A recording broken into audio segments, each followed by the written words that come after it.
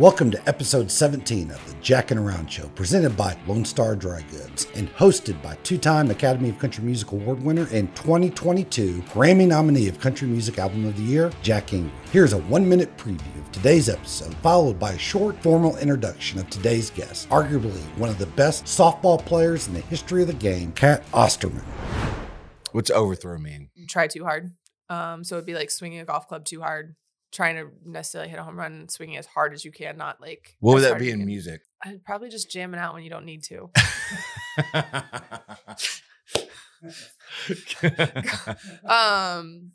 Going a little too hard when you just need to You just need to deliver the note. Yeah.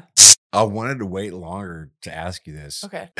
But it just comes to mind, like, you're the greatest that's ever been. I mean, there's a couple pitchers that are older than me that I played with that could go for, I mean, Lisa Fernandez is probably the best softball player ever. If you're the greatest that's ever been, if you're Michael Jordan, if you're LeBron James, if you're Kobe Bryant, as a woman, what does it feel like to not be able to fucking cash that in? It's frustrating. I'll give you that. I think we work just as hard as at our craft. And Absolutely. The Jackin' Around podcast is brought to you by Lone Star Dry Goods, a collection of handcrafted quality goods with a truly unique Americana vibe. Visit the world headquarters in the heart of downtown Abilene, Texas and Willow Park, Texas, near Fort Worth. And visit LoneStarDryGoods.com for more information. I'm show producer Matt Pivito. Today's guest, Cat Osterman, is a 4-time All-American, 3-time Olympian, including 1 gold medal and 2 silver medals, University of Texas alum, where she holds nearly 24 softball records, and a Texas Sports Hall of Fame inductee. Learn more about Cat, Jack, and the show in the description or show notes, or by visiting jackinaroundshow.com, where you'll also find the upcoming release schedule, including links to all past episodes, audio and video links. If you're new to the show, we release on Wednesdays, 2 to 3 episodes a month. Past guests include pitching great Roger Clemens, 4-time world champion bull rider Tuff Hedeman, to country music recording artists Steve Earle, Bellamy Brothers, Ray Wally Hubbard, Steve Warner, Pat Green, and Wade Bowen. Finally, help us spread the word by hitting that like and subscribe button and giving us a nice big old 5-star review. Here's episode 17. How does Hey, Cat. Yep. Come on. Okay, but dude, the national anthem and where would he go to? In Dallas. He sang it. Remember? Oh yeah, the NFR. Yeah. Last year. You sang the. I texted you after it. Probably don't remember. Where were we? Dallas Cowboys. At the Ranger Stadium. Remember last year's NFR was at the Ranger Stadium. It wasn't in You sang the national anthem. It was really good. That's Not that you're not a good singer, but that was really good. It's one of my favorite things to do. Yeah. Because when people tell you that it's good, Mm-hmm. it's one of those moments where I go, because that's a thankless job. Yeah. Like, if it's good, it's supposed to be good. Right. But if you fuck it up, If you forget the words. then you're an asshole. Yeah. And so when people go, no, that's really good, I'm like, oh, cool. Yeah. It must be special. Yeah. That one, it was. I mean, I've heard a lot of national anthems, don't get me wrong. You know what's Playing funny? sports, But, Every game. right. Yeah. It's funny because the way I've figured out how to do it is because I sing it in so it's in 3/4. It's in waltz time. Yeah. Oh, say, can you see? Mhm. My 1, 2, 3, 1, 2. And so I never liked it. And when I first started getting asked to do it, Mhm. I was like, why is this so hard? Felt like I was getting up in front of my 7th grade speech class. Yeah. And so I just picked up a guitar and learned it as a songwriter. Well, there you go. So I learned it the way I would have written it. That's cool. Yeah. And it's in 4/4. That's awesome. I changed the time signature. It was good. It was Good. I'm glad. Thank you. It's I would fun. say, I don't know that anything back in, I don't know, 05, 06, we were on tour and some guy straight up did it straight on his sax. And that was pretty freaking cool just to hear it only instrumental on a saxophone. Yeah. But I think too, because you don't hear a saxophone by itself very often. So like the whole stadium was just Not unless like, you play sax. Right. But yeah, there's sometimes we go to events or people sing, and I'm like, man, that anthem was okay. Hey, so so you love Wade Bowen? I do like Wade. Well, let's go back. So I college was like obsessed. Because I hate him. You do. I'm kidding. I was gonna say you're kidding because when he was we went to your concert at or your performance at Freiheit. Went at Freiheit. And Where? At Freiheit, New Braunfels. Freiheit, whatever. You got us tickets. Oh, that okay. That little during COVID thing. And yeah, that was one of the first COVID performances. And I think Wade had put something on his Instagram or something that he might go. And so then I texted him and was like, hey, are you coming? And he was like, no, I got scared because of COVID. And I was like, come on now. And that's when he was like, but send him a shot for me. So we sent a shot up to the stage for you. But yeah, so college, I really liked Reckless Kelly. I still do. They're great. Got to know that. Well, they had invited me a couple times before I actually played in the celebrity thing, but just always was gone playing. And then he's a big Texas country music guy. And so I started listening and I liked Wade's stuff. And then Wade was at that. And then our RBI function, like he donated and like RBI. Nonprofit here in Austin that I work for. What is it? So we we provide baseball and softball to the underprivileged kids. So like $10-$20 a year. What does RBI mean? Reviving Baseball Inner Cities. So it's MLB's grassroots program, but most of them are affiliated with a city that has an MLB team. We are one of the few that are not, so we're completely privately funded. Oh, cool. Yeah. But Wade came to our end of the year or our kickoff year fundraising gala one year, and then that's where I talked to him some more. And yeah, I like him. He's really good. He is. I was impressed with his concert. I wasn't sure what to expect, but he was really good. Did you went last week? Mm-hmm. Green Hall. But you've been a fan for a while. Yeah. We went him and Randy at Whitewater. Floors. Oh, by the way, Floors. She keeps referring to this dude over here. He's not on camera. He's not on camera. My husband. Say your name. Joey Ashley. Joey Ashley. Yeah. He's a golf coach at UTSA. Are you undefeated? Not anymore. Just like the football team.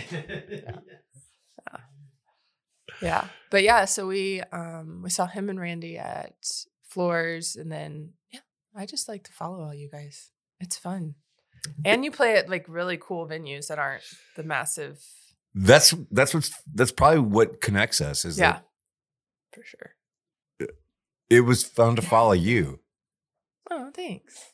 Like when you were at UT, I was living here, and it's just fun to follow something that's really working.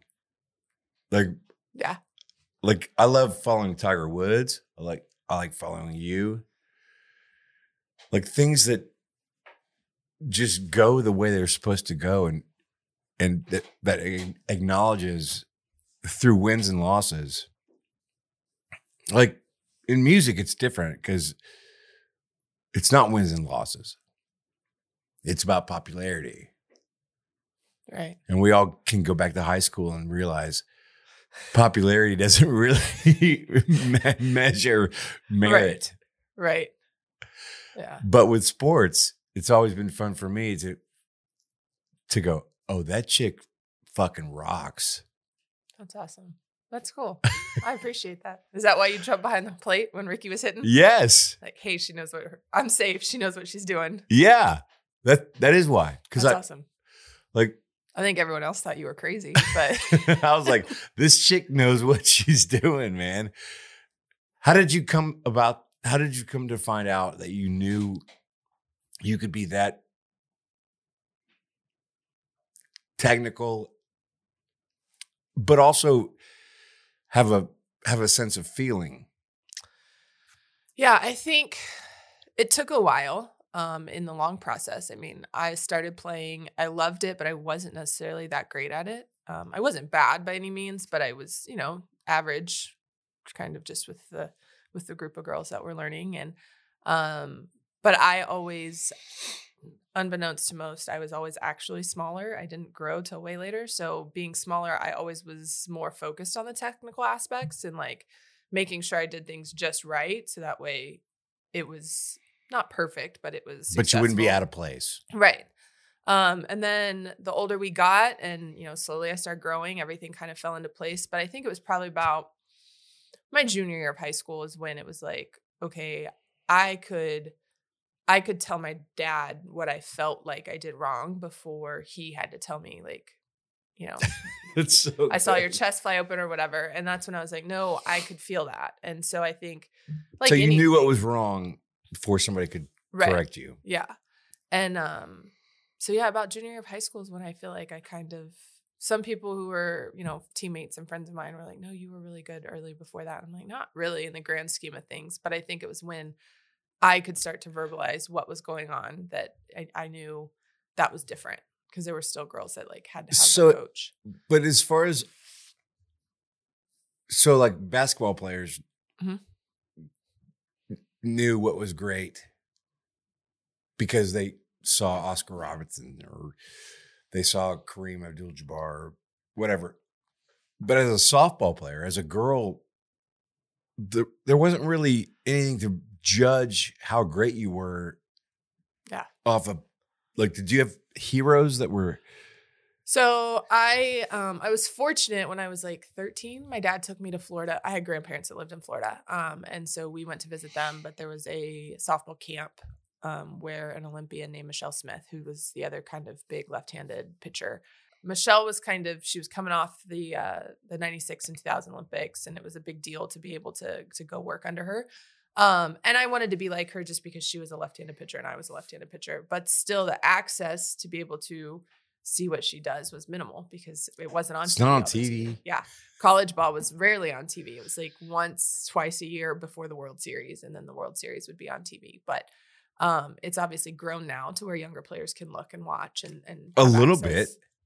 But tenfold compared to when I was playing. So at least now, I mean, you may have to go watch SEC Plus or ESPN3 or whatever, but Or FX1 But or yeah, you yeah. can find it almost throughout the entire college season, which is great. But it's the stuff after. So like Olympics, national team, professionally, we're still fighting to get on TV. But my dad and I would record what was on TV, and then I would go back and watch it and see if what I was doing looked like what they were doing. And you see how often they throw strikes and try to mimic that and things like that. But yeah, it was different because, the boys on our street got to watch anybody and everybody on TV and mimic that. And, that was back Killer Bees for the Houston Astros. So, Killer Bees. all the Biggio. boys. Yep. Who was it? Biggio, Bagwell, Derek Bell was in there. Berkman came in there. There was a Barry in there somewhere. There was enough of them. But, everyone's imitating Jeff Bagwell's stance. And as a girl, you didn't have anything to really imitate. So you had to kind of figure it out. And So as a find your girl, way. do you mimic guys? Not really. I think when you... Like, is that a conscious thought? No, not really. I mean, occasionally, I think when I was younger, we would look at men playing baseball for fielding, like just to try to be smooth and in the way they approach the ball and things. And slowly over time, you kind of learn the differences between the game and how we don't have as much time as they do with longer bases and things like that. But, No doubt. obviously, pitching, you can't imitate Hey, a guy. what's the deal with the shorter baselines? I think Why ours- is that? I think ours is our whole field is shorter just to make it a quicker game. It's a little bit, I mean, reactions are a little bit faster in the infield. Do you wish they were longer? No, not really. I think we have a lot of like bang bang plays that keep the fans interested and engaged. Not Reckless's slow pitch game, but Roger Clemens had a slow pitch game, and we ran baseball like the 90. That is far. That That's is too far. far. I get out of breath halfway through. Clemens is a trip. Yes. Yes. He's fun. Yes. That was my first celebrity game ever. And that was really fun. I played golf with him one time, and we play golf often, but one of the first few times I hit the green in one. It was like a 300-yard par 4. And I got a bogey. So I guess I 4-putted. And then I got to the next tee, and I go, God damn it. He goes, what's wrong? And I go, man, I can't believe I did that. I can't believe I bogeyed that hole. He goes, that was years ago. Like that whole short memory thing. Yep. Pitcher's best friend. Short-term memory. Unless it was good, then you want to hold on to it. Right. But it was so funny to me. I go, wow, that's strange. You're like, years ago? I thought it was like about 45 I thought seconds. it was like a minute ago. I'm still pissed. He's like, get rid of it. Yeah. You have to have a short-term memory or be able to reset real fast. I don't know that I necessarily had a short-term memory where I completely let go of it, but I could reset and go after the next pitch. And then once our half inning was over, go in and like rehash what happened and figure out, was it a sequencing? Was it just a bad pitch? What is that? Is it do you remember the muscle a lot of sequence times, or what is it? Well, different. So it can be a mechanical thing. So it could be, body got off. Maybe I stepped wrong. Just timing didn't click.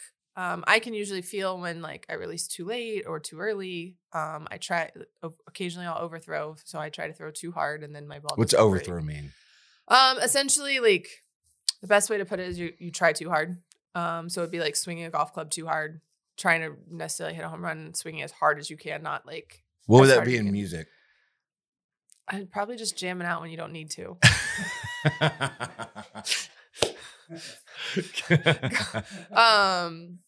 Going a little too hard when you just need to you just need to deliver the note. Yeah. So it would, occasionally that happens. Just I'm not a super hard thrower, but if I overthrow, then the ball doesn't break like it should, and occasionally that'll end up so in not softball, in softball in baseball it's 100 miles per hour. Mm-hmm. In softball, is that the same? Is it quick? Is it fast pitch or is it? Because I remember when your pitch was coming to me. How many of them were you seeing? First of all, I swear to God, when you really threw the pitch, it was coming like. Like it was moving. Yeah. So similar to baseball, I mean, you can have your hard throwers. You can have your, Randy Johnson-esque hard throwers. Remember that when have a little bit of hit that bird. Oh yeah. Yeah. That was awesome. That was. I still can't believe that actually happened. The timing has to be so incredible for that. That's why there's a God. Yeah. For real. Even if that is kill a bird. Right. So you have your Randy Johnson-esque, and some pitchers can get up there between 65, 70 miles an hour. And then what's yours? I'm about 63 to 64. So I'm kind of more be your equivalent to Greg Maddux, like movement, spots, just enough speed, but doesn't necessarily blow it by you all the time. But we'll get you out on How did you figure that out? Trial and error, kind of. I never really did. Again, I was never a big kid. I might have been tall, but I was always very thin. And so it's not like I had a ton of muscle on me to be able to rear back and throw 70. But at the same time, my dad and I always focused on the small things, having the correct spin, having enough spin. And so over time, I could see the ball moving and then just trial and error in practice, but at the same time noticing in games when I do overthrow, like, oh, the ball doesn't move. Okay, I don't need to try that hard then. I need to figure out what's the perfect, similar to, oh, I get it. Just what's the perfect rhythm for me to be able to perform, so like I can throw a curveball or a drop ball. We throw rise balls. Physics will tell you it doesn't really rise, but it at least tails up a little bit. I've seen that. Right. Yes, you've seen that and caught that one. The impressive part is you caught it. I did. I fell over backwards, but I caught it. Yeah. But just knowing how your ball breaks, where do you want it to end? And making sure you focus on whether it's your eyes focusing on where you want it to start, so that way it ends there. Or for me, I just always am going straight to where I want it to end and letting my body, my snap, everything take me to that point. But yeah, I mean, I think especially your pitchers, Greg Maddux-ish, myself, like who don't throw incredibly hard, you have to be able to almost pinpoint it on a dime in order to be successful. Because that's what makes you even better is the fact that you can hit that spot, but then if they swing and miss, now you can hit this spot and like slowly step it out or go lower or higher. And make them think that it's coming to this one spot. Yep. It's a whole mind game. It's fun. Okay, so I wanted to wait longer to ask you this, Okay. but it just comes to mind like you're the greatest that's ever been. I appreciate that. Right? I'm right? I mean, there's a couple pitchers that are older than me that I played with that could go for, I mean, Lisa Fernandez is probably the best softball player ever, but she's also a two-way player. So If you're the greatest that's ever been, if you're Michael Jordan, if you're LeBron James, if you're Kobe Bryant, if you're Derek Jeter, who I don't think is the greatest that's ever been. it's all right. I'm not a Yankees fan, so you're not hurting my feelings. But as a woman, what does it feel like to not be able to fucking cash that in? It's frustrating. I'll give you that. I think we work just as hard as at our craft. And, Absolutely. And it doesn't, I shouldn't say it doesn't matter. It matters to our fans. They care deeply about like what we're able to do, but just on the other side of it to where sponsors, corporate America, all that just don't want to get behind it. Why? I don't know. Some people say our sport's too young, but I'm like, we've been playing it for a long time, so I don't buy that. The Women's College World Series for softball got higher ratings than the Baseball World Series. Seriously? Yes, it did. If softball had more cats, it's a weird deal. Like it is. I'm all for it. Like I'm obviously all for you. It's a two-way street, which is hard.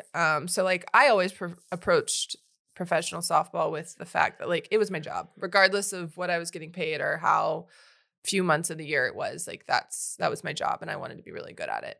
At the same time, there are other athletes who want to do that, but because they don't get paid enough, they have to do another job during the year. So it's like you can't train like a professional athlete Did you have additional income? Like, did you have?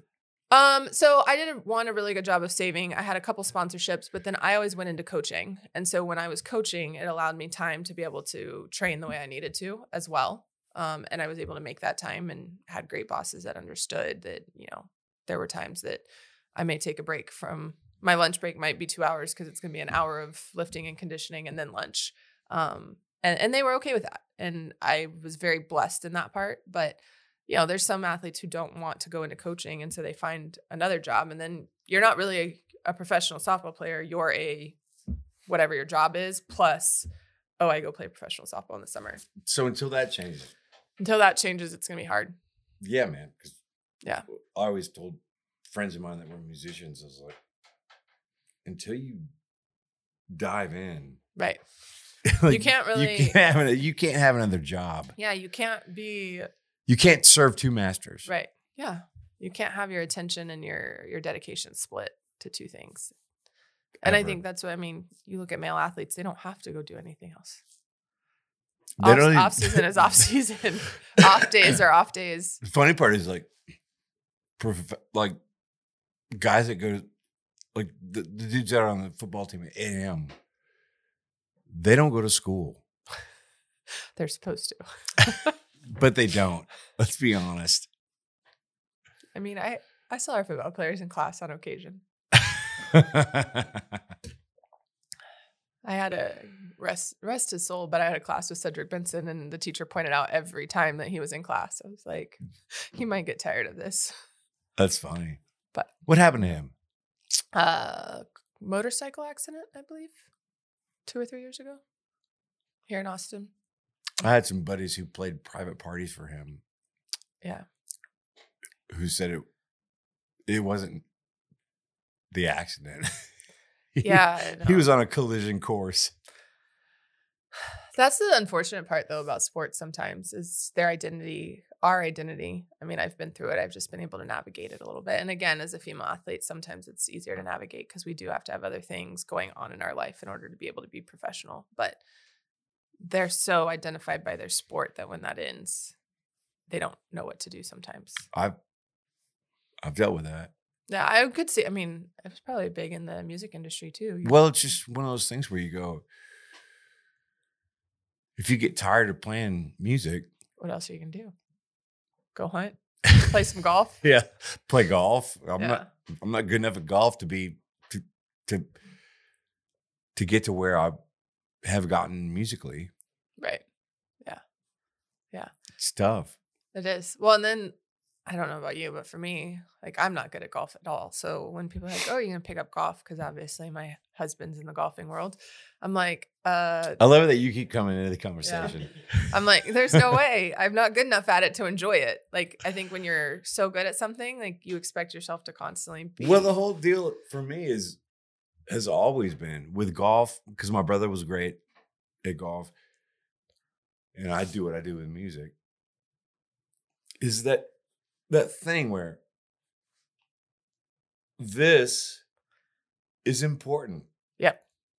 And this can ruin you. Can ruin you. And so that whole idea, that's why I like talking to you. That's why I like thinking about Tiger Woods. That's why I like thinking about Michael Jordan. Is that the greatest in the world have figured out how to come to this naturally and make it happen. Yep. Every time. Yeah. Like every time. It's crazy. I can't hit the still ball with a moving Right, club. but all you that. can pitch. But I can throw it. Yep. And you can say that it's going to hit right here. I don't think I've done that in my life. You can though. You do things musically that none of us would be able to do. It's just amazing to me. Like greatness is something that I'm just enamored with. It's a cool concept. I mean, one being in it, and the fact that like I know what I can do with a softball and how I've essentially in my mind come as close to I'm going to as perfecting my craft. But then reading about it and reading, you know, whether it's musicians or artists or, you know, someone winning the Nobel Peace Prize for research or whatever, like greatness on so many different levels and so many aspects is just, it's crazy how people get there. But essentially, it's a very similar path for everyone. Do you see it in Wade? Yeah. All of you for a certain, I mean, you guys aren't good at what you do simply because you picked up a guitar and thought it was fun. I mean, it might have initiated that way, but then you guys obviously put in the hours to be able to perform, not just perform, but write, create, perform, and then at the same time know that, you know, like athletes, there's judgment at the end of it. And you have to be able to filter what's important to you and what's not while you continue on this path to trying to create, whether it's the next biggest hit or, you know, changing a song up. Can't be about reason. hits. No. Okay. Like next important song. Let's put it that way. Yeah. Like, because a song can be important to you and maybe, again, popularity might not be there, but for whatever reason, it was. So my job is a lot like yours in that. So I had one job that was making hits, and that's like being a professional baseball player. Yeah. You can get a $150 million contract or whatever. Right. But the other part of my job was being great. Being great at making music. At just whatever entertaining. The music I make is. And the ironic part is that there's not as much money over here. Right. Just right. like you, like yeah. being the best softball player in the world had no payback. No, I mean, it's led to a pretty good life, but in the concept of, you know, your bank account, no. But at the same time. But Scherzer or whatever his name is just signed $130 $30 million deal. I think. Like, that's not happening for you. No, I saw a graphic today that like broke it down to however much he was making per at bat, per inning, per hour. And it was like $82 a minute or something. And I was talking to Johnny Bench one time, and we had just met. It's the first time I met Clemens. Okay. And some kid came up and asked Johnny Bench for his autograph. And Johnny Bench goes, no, I won't sign that. And I was like, in my job, you sign everything. Right. Right. And he goes, and I looked at him like, what the fuck? He goes, hey, man, I know it's weird, but that guy's going to go back to his car, change shirts, come back, get me to sign another ball. And then when they asked me to come to a signing thing at some show, they won't pay me 10 grand. And I was like, what do you mean? He goes, that guy we just met, Clemens, he made $85,000 a pitch last year. And I was like, he goes, dude, when I won NL MVP, I made 85 grand. Period. Right. Like, he just goes, it's just a different game, man. Like, well, that's what we were talking about. Like same thing, access to athletes and like autographs and using our image in places. And that's where I said, I was like, if I was on $1 million contract, I wouldn't really care if the league went ahead and made these new NFT online graphics and things like that. But when I'm only making 20 grand maybe on a good year, like, yeah, I need all that. I need everything else to help me raise the rest of my income. And so I think, I mean, I could see that. It's the autograph world is a whole different beast, because he's right. There will be people that either go and change or they use kids, and you don't realize before it's like the third time that you're like, wait, I'm pretty sure I already signed for that kid. And then you watch him and he runs up to some guy and puts a ball in a bag and grabs another one, and you have next time down. You have to so how do you? I know I've already asked this, but it does intrigue me. How do you stay cool about all this? Like the fact that you're the best, and don't write me off, but you're the best it's ever been. But I am talking to Tiger Woods. Like, that's the fact. Okay. I won't write you off. So how are you not pissed off? Well, because I've seen it, even though it's incrementally and it's very small, I've seen it grow a decent amount to where, I was having teammates that were making $500 for a whole summer. And I'm just like, that's not right. I mean, if we could blow $500 in one night if we have an off weekend. I've seen it grow, but at the same time, I didn't try to perfect my craft or get really good at it because I thought it was going to make me money, if that makes sense. It was, so I did it first. And I think like most female athletes, you get into it and then you realize, oh, this can pay for college. Cool. And then I got in college and I like anything, I go head first. I'm intense. And then I saw an Olympic dream be able to be, lived. And then after that, it was like, well, shoot, why not keep playing this as long as I can? And I've seen it grow enough to know we're on a very, very slow incline. But it's growing enough that, I can't, don't get me wrong. There's days I get frustrated. There's moments where it's like, you see, I don't know, you just see some stats run across the line and a guy's signing, even if it's a $3 million contract and you're just like, oh, God, those like don't compare to what some of the numbers some of the softball players have put up, but yet we get pennies compared to that. And pennies. So it's frustrating, but at the same time, I've learned to figure out how to live my life as a professional athlete, but still be able to financially support myself, like with whether it's other jobs or as we're talking about, appearances, autographs, whatever it is, to where I'm not necessarily lamenting in the fact that I only get paid, $20,000-$30,000 a year for playing softball. Like the fact that I get that opportunity and be able to be a role model and be an example and help push the sport along for the next generation. Like I hope that if my stepdaughter decides to keep playing softball, that by the time she's playing professionally, like it's a better situation. If it's not, then I'll be really mad because that's a lot of time in between that it should have. Could you have played baseball? I don't think so. Other than playing wiffle ball in the cul-de-sac with the boys growing up, like I never was interested in. Did you kick their ass? No, I was pretty average at that too. I was competitive as hell though. Like they'll all tell you like I didn't like to lose. So I raised a fit if a play was close or anything like that. But no, I mean, I don't know. I never had an interest to try. Like some of my teammates played growing up before they switched to softball, and I just never had the. I remember girls playing baseball.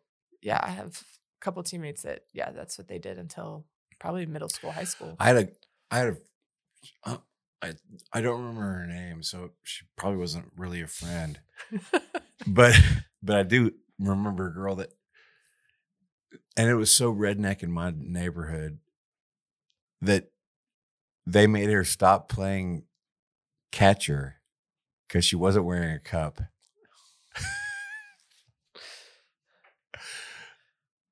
Can you imagine? No, especially in neighborhood baseball. Like, but I got a triple. There you go. There you go. Yeah. So tell me what it's like to play in the Olympics. It's like, how is that? It's really cool. I think, well, in talking about you playing the national anthem, like that's a song that represents our whole country. You know what I mean? And we get to go do that, represent our whole country in probably the biggest event that sport has for us. And it's kind of crazy because like it's one of those things that happens once every 4 years. And don't get me wrong, we're in a stadium, obviously not this year in 21, but in 04 and 08, full of people. Well, The crazy part is that it's not like, I think people assume it's divided. Like if US and Japan are playing, then the fans are half American and half Japanese. And that's like not the case. There's a mix of whoever got tickets to softball. And sometimes it's, oh, wow. Yeah, it's a very diverse group of fans, which is cool. But do they choose a side? Eventually they will, I think. I think the coolest part about softball, especially in Japan. So this time we didn't have fans, but even the workers that were there, they like good softball. So they may be pulling for Japan, but like if the United States or another country makes a great play, like they cheer. Like they just love good softball. So good plays, good pitches, great at bats, things like that. They're always kind of cheering for the sport. And then obviously if they score, they go get a little bit louder. But it's really cool. It's cool to be on that global stage with our sport. But at the same time, like opening ceremonies might be the coolest experience. Why? Because it's not the coolest experience for the fans. No, and it's kind of boring. And even for the athletes, the first part, I mean, we sit in a holding cell, like a gymnasium or something for a couple hours before we get to walk out there. But you walk out into a stadium full of, again, a hodgepodge of fans of every country mixed in. And they're cheering for every athlete regardless. I mean, obviously, if they are with a country, they're going to cheer louder for that country. But still, like, as everyone walks in, it is just a madhouse of this track stadium, like screaming. And I remember we were walking around and every time we saw an American flag, like we didn't know who it was, but we were waving like they were our best friends. And just walking in that element and seeing how many athletes across the world are in the stadium at that point in time. And that's not even all of them, because some of them don't come over till later, depending on when their event is. So like you still have a huge amount of athletes who are all there for one purpose.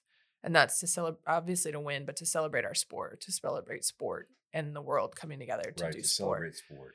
And it's pretty incredible. And then to walk around the village and, It's see funny, amazing because athletes. me talking to you, because I have an interest in you, just for whatever reason, like I always knew when you won a game, I knew when you threw a no-hitter. I just always did. But the guy who does the rifle, the rifle thing, like he's the best at what he does too. Yeah. She's the best at what she does too. Like, yeah, it's amazing to me because the things that I've focused on are when you're the best, you win championships, and everybody knows. And talking to you, it's like, well, not everybody knows about Kat, and even less know about the rifle guy. Mm-hmm. But they're just as good at what they do as you are at what you do. Yeah. No, they are. And I think that's the cool part too. Like, especially within usually all of the U.S. athletes are within 1 or 2 buildings of each other. And so you start to run into people and talk to people. And, you know, if you go to lunch when your team, not necessarily the whole team's going, sit with other athletes and start to get to know them. Oh, you And do? You can, yeah. Yeah. So over the course of my time with the national team, I actually met one of the United States best archers, Brady Ellison. I met him when he was super young, getting into the sport. He was out at the training center, and I just got to know him. And it was cool because I got to see him now, probably 10, 12 years later in Tokyo.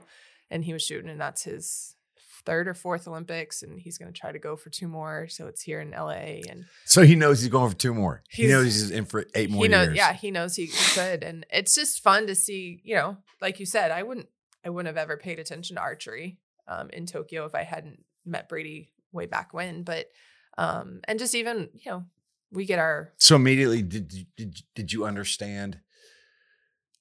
I still don't understand his sport. Don't get me But wrong. the technique. But I can. But you know, you're supposed to hit the bullseye, so I watch for that. You're supposed to hit the bullseye. But he was like talking because in Tokyo we every Olympics USA has kind of an off-site training center, normally at a university or a school of some sort that they've rented out. So we had an off-site to where like they went to the track and they got to shoot across the track. But there was a softball field that we practiced at. But the whole ride to the off-site training, him and I are talking, and he's talking to me about like 2 different types of shooting and bows and this and that, and I'm just like. Foreign language here, bud. Like, I know you're supposed to try to hit the target, like the bullseye, but what else? There's ways to hit the target. Yeah. But then to watch them practice, it's like they get up there and they do the same thing. You know, they obviously steady themselves. They just get up there and It's shoot, amazing. It's crazy. Bam. Yeah. It's crazy. But So my producer, Matt. Don't blame me. Don't put this on me. So they give 500,000 condoms. that's what they say. I have never seen, like, people act like they're in bowls just all over the village. I've never seen them in bowls all over the village, but I do believe it because once sports start to get finished, like you can tell who's coming in from a night of partying, or, you know, you see couples from different countries all of a sudden hanging out in the cafeteria and whatnot. So, is that like the social scene is a thing? It's a thing. It's a thing. Is it fun to watch? Yeah. Yeah. It's fun to watch sometimes. And it depends. So I will say, like, each village gets to set up how it wants. And so, like, there was one time at Pan Am's, like, it had a discoteca. That's what it was. It was our club. There was a discoteca in our village. And so, yeah, even softball, when we were done with our Pan Am games, we went and had a night out in the discoteca. I mean, it's right there in the village, so you're protected. It's not like you're going off site, but right. You know, there's social areas where everyone can like hang out, whether it's cafeteria, the little kind of where we. Like, and do they get off like we're getting off, like where it's like, hey man, you're the best. Sometimes. I mean, I will not deny in 04, 08, I don't know. Federer and Nadal walked right by us, and it was just like jaw drop. Like that's them. But Federer, but everyone and lets them. Nadal are no different than you. That's what I'm talking about. Like, well, I think that's the cool part is they're no different. So they can live in the village and they get to, you know, don't get me wrong. I think people stop them at certain points when it's appropriate and probably ask for pictures and autographs. We didn't, but you know, this last one, Tokyo, Yao Ming was there because he was coaching the China team. And I don't know how many people actually recognized him, but I sure did. I was like, holy cow, that's Yao Ming. Like, do you remember the first night he played for the Rockets? Yeah. And he had 43 points or something? Something crazy like that. Yeah. It's like, he is a very tall man.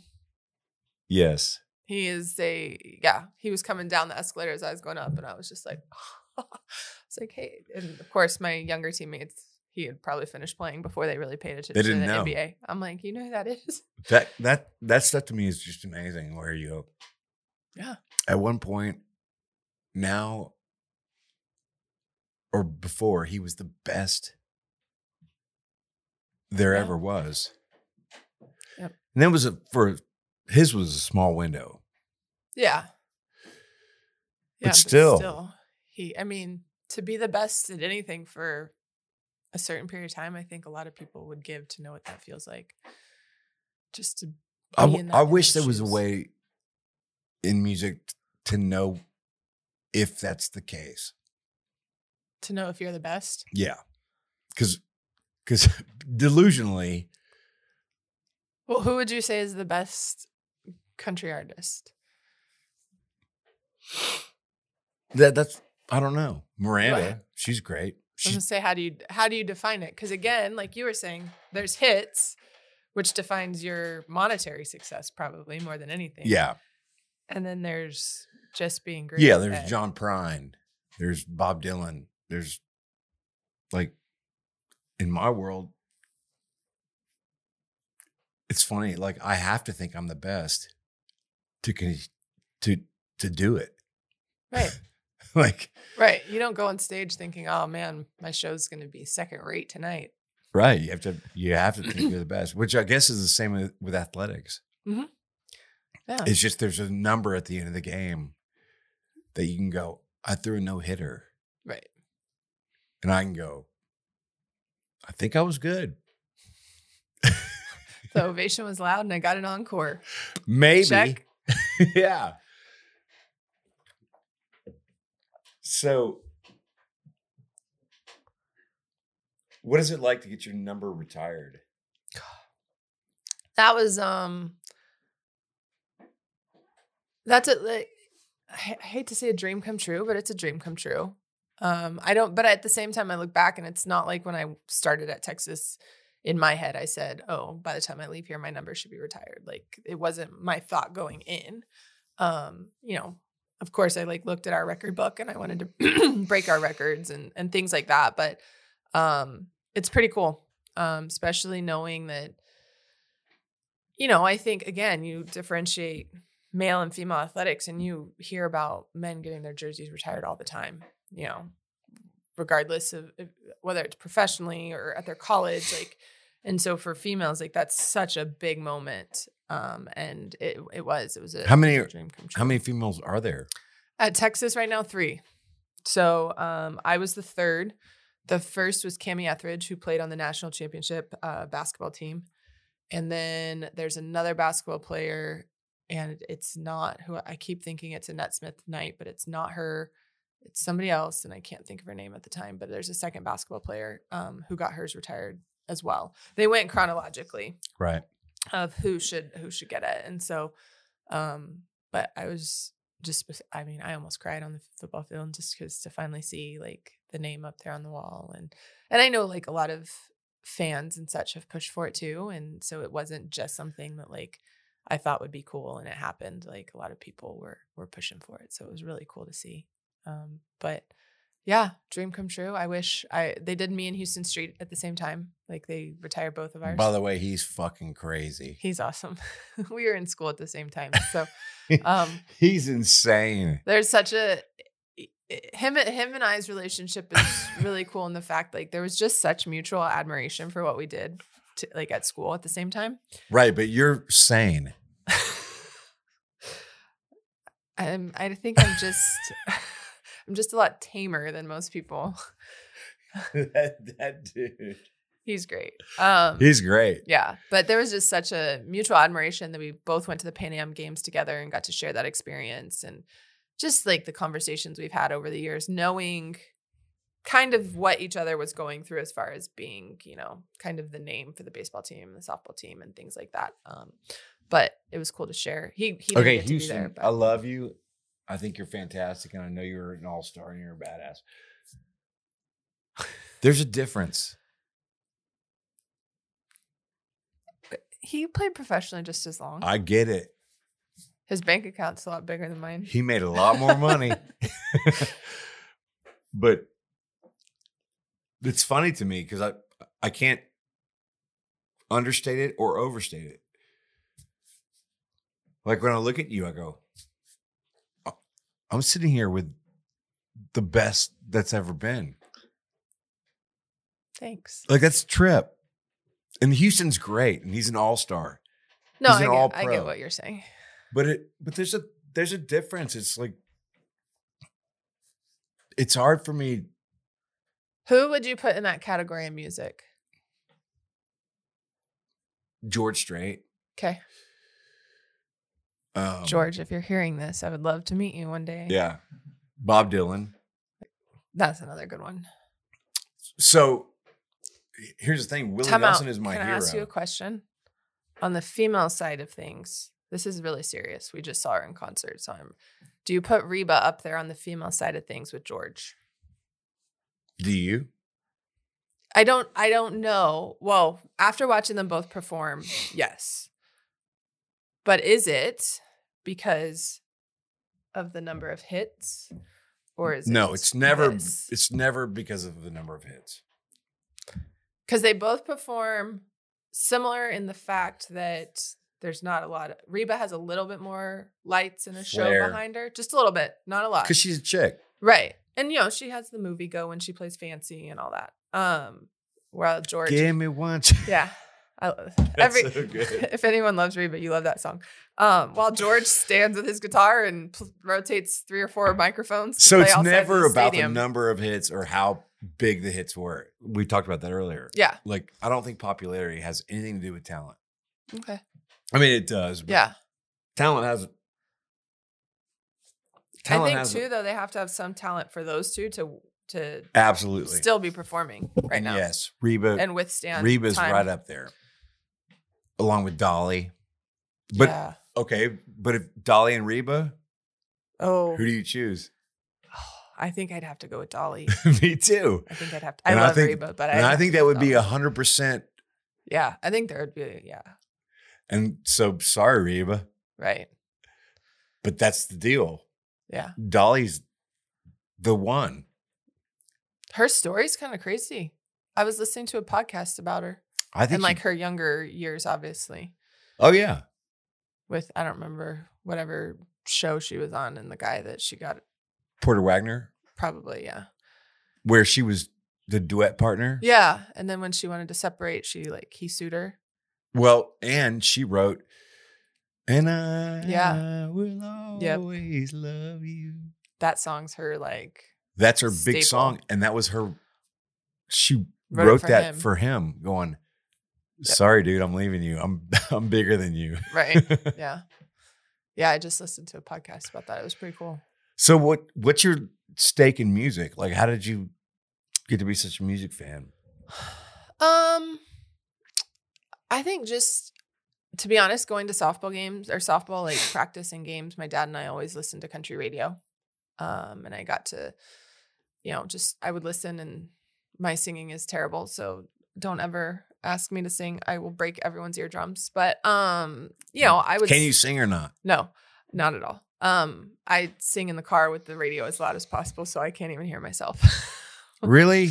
Yeah, My theory is that everybody can sing. No, some of us do not have any type of musical inclination whatsoever. Because I can pitch. You can.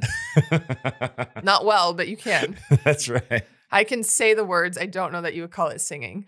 All right.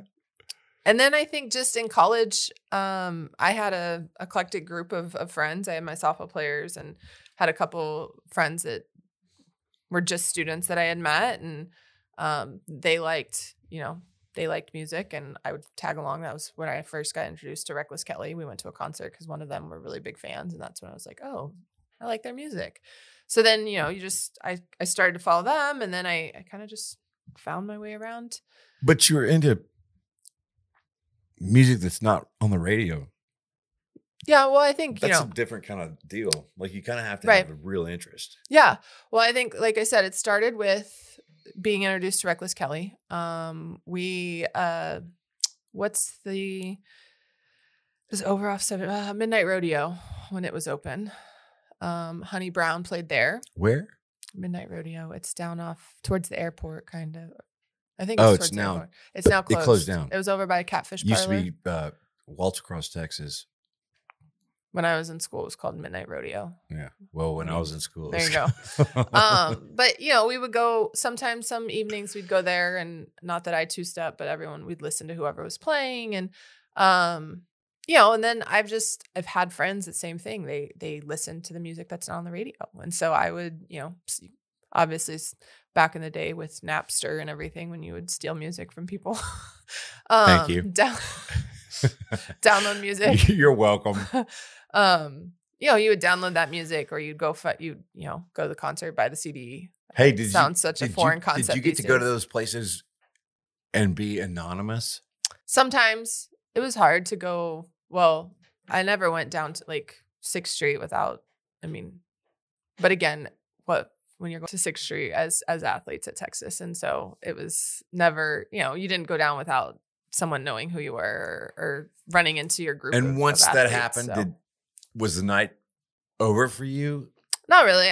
Or were you cool with it? I'm okay with it. I will admit I'm a fairly tame person, so it's not like it was like, oh, someone recognized me, I gotta go in case I get drunk or whatever. Like it's just not my cup of tea to be going crazy wild, and I'm not dancing on bars or things like that. So Yeah, obviously. Well, there's some people we've mentioned who might have been dancing on bars.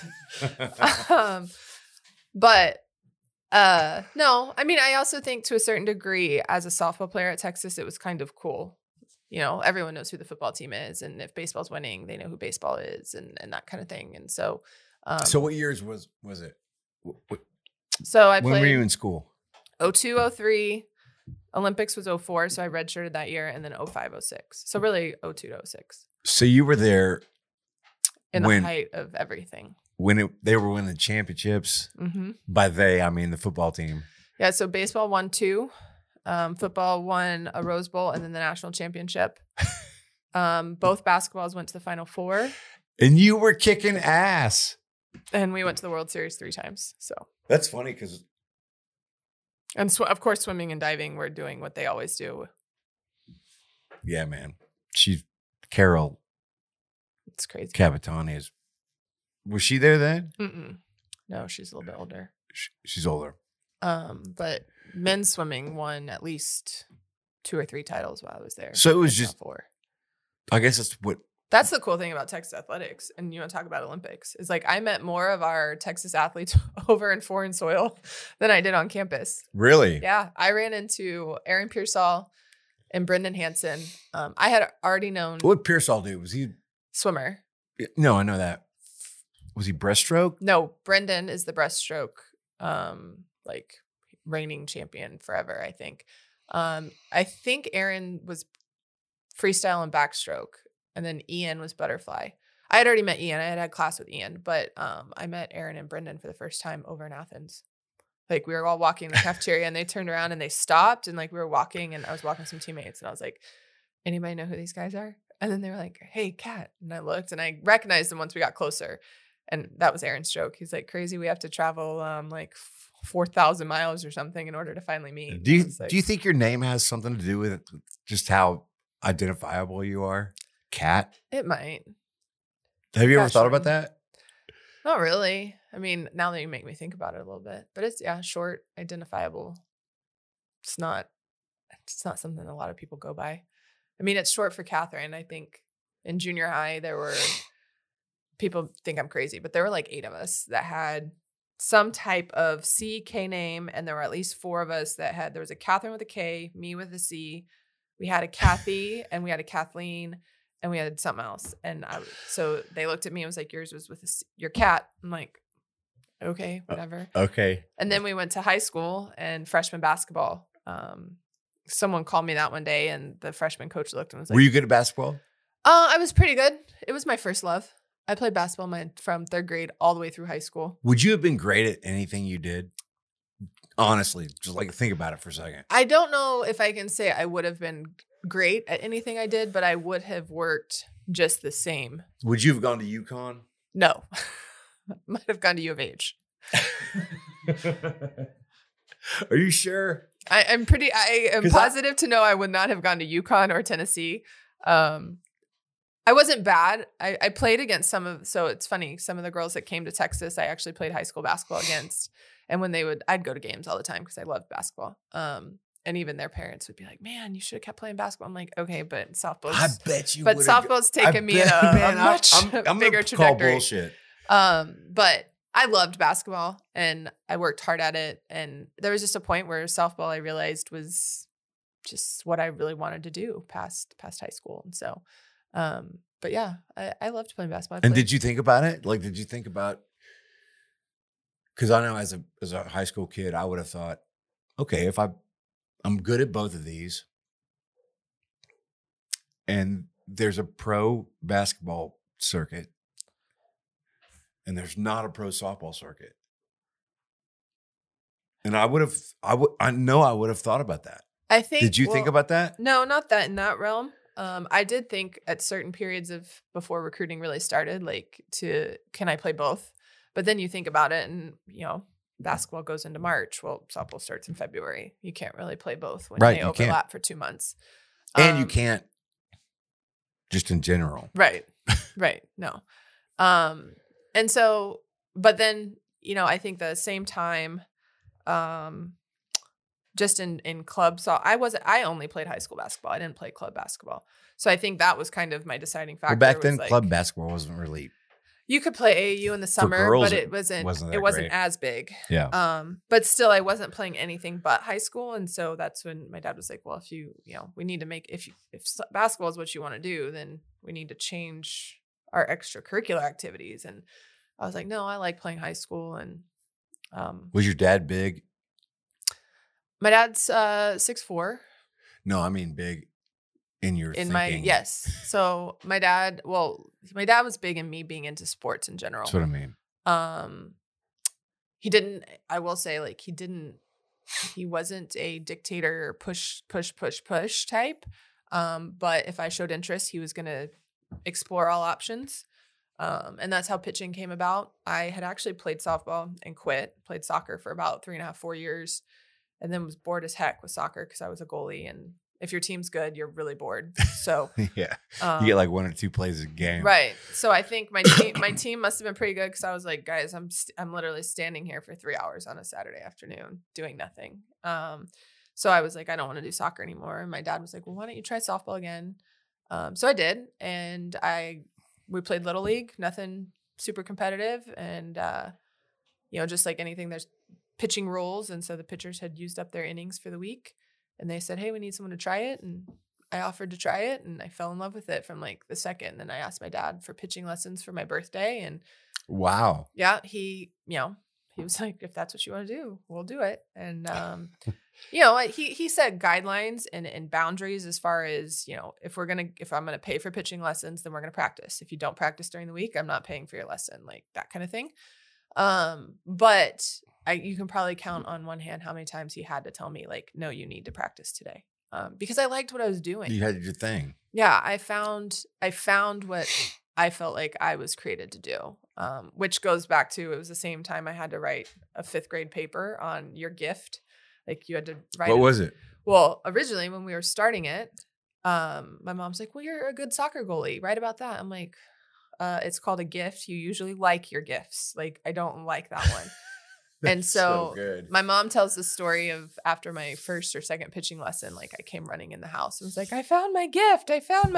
And I'm sure the coach had probably said something about, oh, she's a natural, even though I wasn't really like, I'm sure you were. But I loved learning about it and I loved doing it, even though it was still very new to me. And so I just love. There's a saying that Chris Christopherson told me that I can't remember who said it, but it said, if you find your gift, you find your gift, which a lot of people don't do. Right. And you don't acknowledge it and go forth, then you're destined to hell. I mean, but it is. It's like it's true though. It is true. You find what you love, and if you find what you love and you don't do it, then you're right. You're withdrawing from something that people would die for. Yeah. And that's why I think, like, I forever will say basketball was my first love, but there was a point in time where I loved both, but I loved the aspect of pitching and learning all the ins and outs of it and trying to be as great at it as I could. Like that slowly transferred to pitching instead of softball or instead of basketball. Right.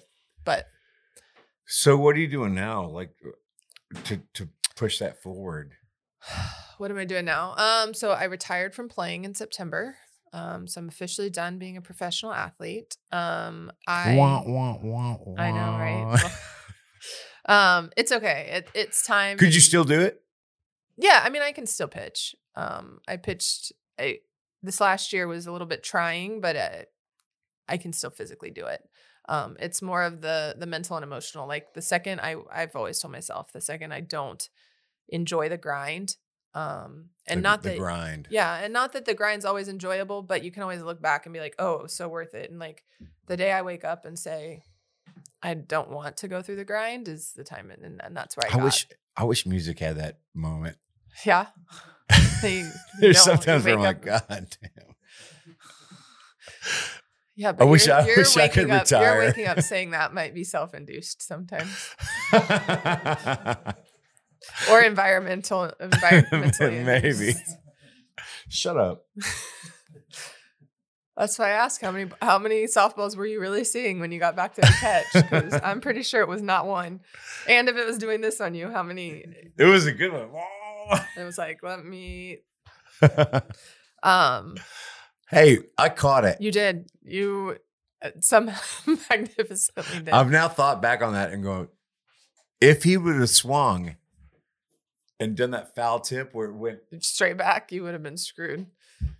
Yeah, but he wasn't close to it. Yeah, because you knew where to get him. He wasn't close to it. Well, and then year 2, you came running in mid-inning. They put me into pitch, and you just came, I'm here. I think you were on the other team, too. I don't even think you were on my team. I don't know. You were not going to let anyone else be my catcher. It was, no. You were no one.